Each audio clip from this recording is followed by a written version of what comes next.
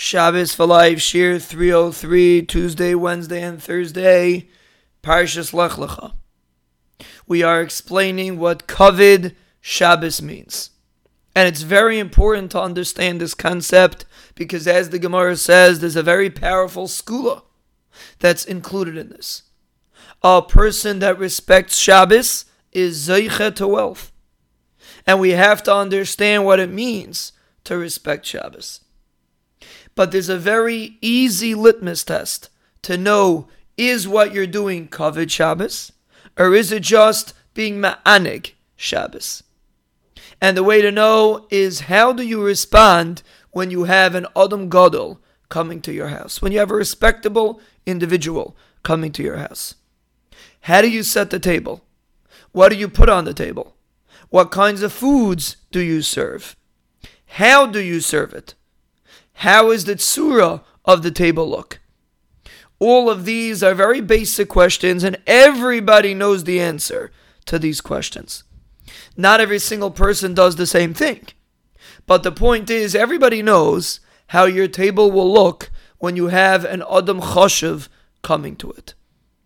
Now let's extrapolate from that to Shabbos. How does it look when you make Shabbos? Do you buy all of those things that you would buy for the Adam Gadol or not? Do you set the table the way you would set it for the Adam Choshev or not? What is the tzura of the Suda? How is everything set up? Do you buy flowers? Do you buy all these nice ornaments to be able to adorn the table for the Adam Choshev? Do you do the same for Shabbos or not? This is the litmus test to know if, even though we are spending money on Shabbos, are we truly mechabed Shabbos or not? And that's what the Gemara is teaching us. Yosef Meiker Shabi went out of his way to be able to give kavod for Shabbos. He would treat Shabbos as if an Adam Choshev was coming to his house. Literally.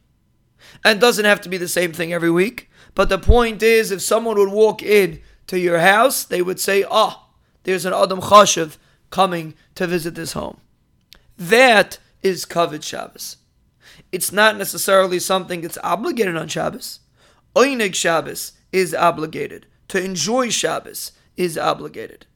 But this kavod Shabbos, this concept of setting the table, setting up the situation as if an Adam Choshev is coming, is not necessarily obligatory to be able to fulfill Oinig Shabbos. But that separates a mechabed Shabbos from somebody that's not mechabed Shabbos. If he sets up the table and the situation like an Adam Choshev is coming, then he can truly be considered a mechabed Shabbos. If not, he could still be considered a me'anig Shabbos, but this bracha that the Gemara is referring to is not applicable to such an individual. This is the clear litmus test. We will Be'ezer Hashem continue.